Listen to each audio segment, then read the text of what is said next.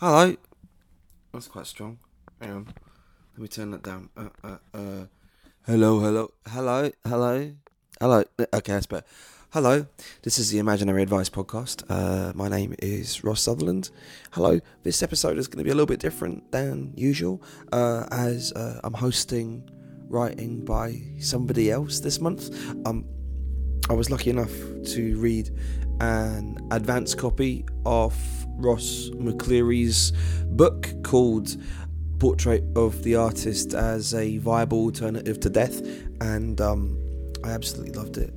The entire book is essentially a fictional artist's manifesto, right? And I asked Ross if he would be kind enough to record a little extract of it for the podcast. So I'm gonna hand over the rest of the podcast to him. There's just a couple of things to mention up front, one of which is that my latest film is now streaming online.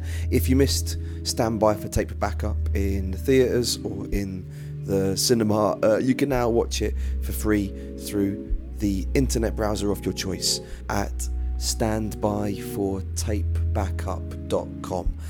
It's a 65-minute essay film about the way that TV and film connects us to our past.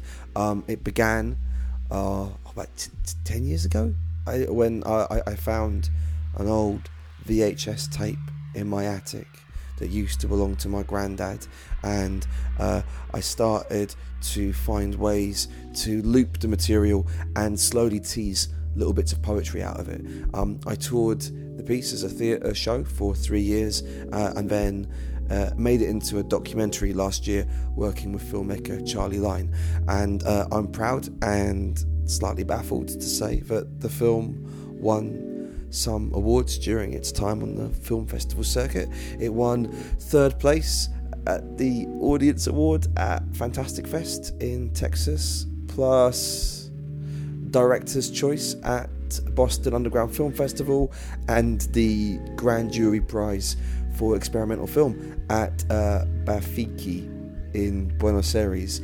How can that be possible, you cry? I don't know, but I'm worried that if I think about it too much, then it's just going to somehow undo itself and the awards will turn back into holograms.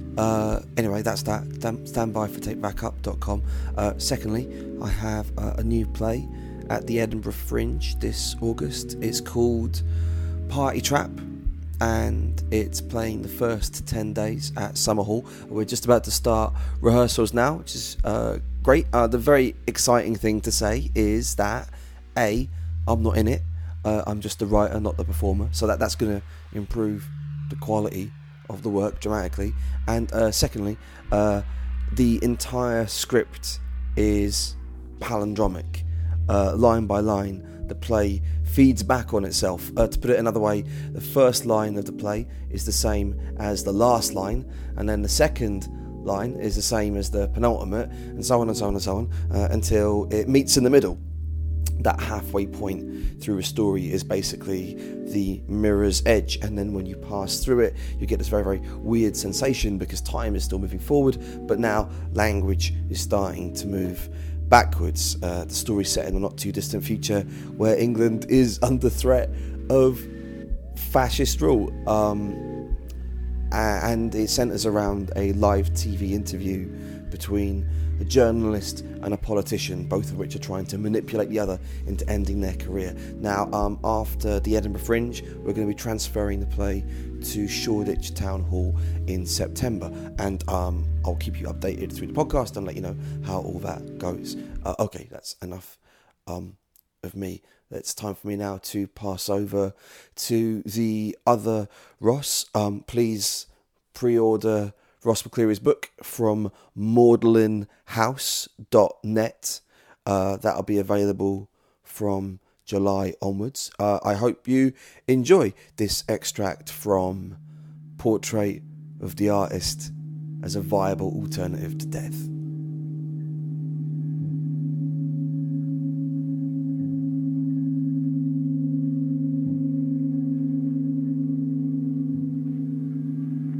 You meet the artist and you talk. Or at the very least you listen. And these are the things he says. He says, the hot air balloon is underappreciated as a murder weapon. He says that if he'd grown up to be a zookeeper, he would have fed himself to a tiger. He says all police procedurals are institutional propaganda. He says the stars don't come out at night. Rather, your eyes reach out to the sky. He says he can learn everything he will ever need to know about someone by the way they straighten their hair. He says real horror is being one gulp further into a drink than you think you are.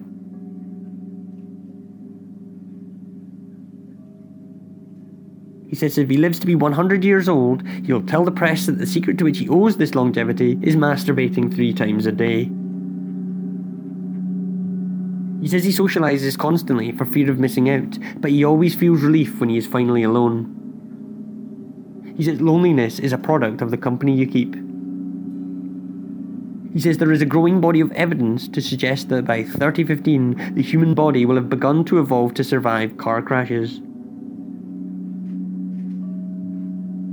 He says he's always there for his friends when they fall apart, and to help pick up the pieces. Not as a noble gesture, but so he can find weaknesses, hide some pieces, and hinder recovery. He says he loves this city more than he could ever love any single person. He says he enjoys having nightmares. He says he relishes the horror and is addicted to the adrenaline rush of waking up and knowing he is safe. He says the idea of inner peace fills him with dread. He says if he was to worship anything in the universe, it would be dark matter. He says war is the tabloid version of chess. He says artists are people who understand that human relationships are in themselves not enough. He says you never walk the same beach twice. He says he succeeds because he capitulates to his obsessions. He says he dreams in machine code. He says sarcasm demands an audience, but craves isolation. He says he wants to pay his high school English teachers to fight each other. He says other people's success makes him sick and angry, but it also makes him work harder. He says to succeed is to demand that others fail. He says that the phrase character building is totemic of the idea that bad experiences are rich seams for becoming a better person. He disagrees with this. However, bad experiences often make for better art. He says he is allergic to sonnets.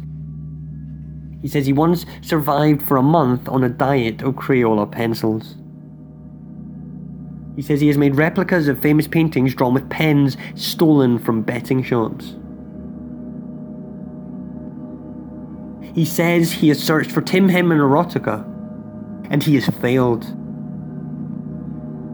He says his art and everything he does is a reaction to loss. He says there are no adequate similes for the sound of the wind and the rain. He says he stays awake late into the night because he is scared of swallowing a caterpillar in his sleep, then, sometime later, coughing up a butterfly. He says he would love to conduct an orchestra on a sinking ship. He says he dreams of painting the oceans red. He says he grows clouds in the greenhouse in his garden. He calls this art. He says plagiarism is a fire created without a spark. He says there are so many people he could have killed as they walked by, so many chances to take someone's life just to see how it would feel. But he didn't, and he hasn't. Not one single person has ever thanked him for this. He says, to make this clearer, he's curating an installation in which he writes a detailed description on the wall of the person he has fantasized about killing, the place where he had this thought, the weapon he would have used, and how he would have disposed of their body. He says once a month he paints the grass in his garden traffic light green in order to make his neighbours feel unconsciously melancholy about how good he has it. He says he has created an art piece from a fridge which he has made the automatic light go on when you shut the door and go off when you open it. He says once a year he screams all his frustration into a soundproof container. He then closes the box, tapes it up so not even light can escape, and drives out to the countryside. There, at the edge of a wood, he opens it up and releases his frustration back into the wild. He calls this art. He says that even if animals hurt when their loved ones die, heartache is nonetheless a uniquely human trait. Much the same way that creating art is a uniquely human trait. Much the same way that building a house, filling it with everything that reminds him of her that he can no longer look at because of the pain, burning it to the ground while filming it, and selling those tapes on the internet as art is a uniquely human trait. He says fire is paint for the sky. He calls this art because he can.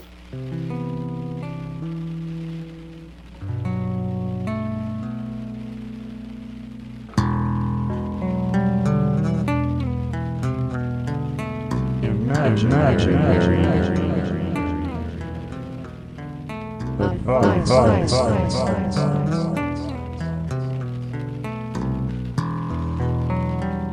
Okay, that's all from Imaginary Advice this month. As I mentioned, you can pre-order a copy of Ross McCleary's book from Magdalene House. That's MAUDLINHOUSE.net. That'll be available from the start of July, and you can find him on Twitter at Strong Misgiving. My name is Ross Sutherland. Thanks so much for listening. Back again next month with more Imaginary Advice.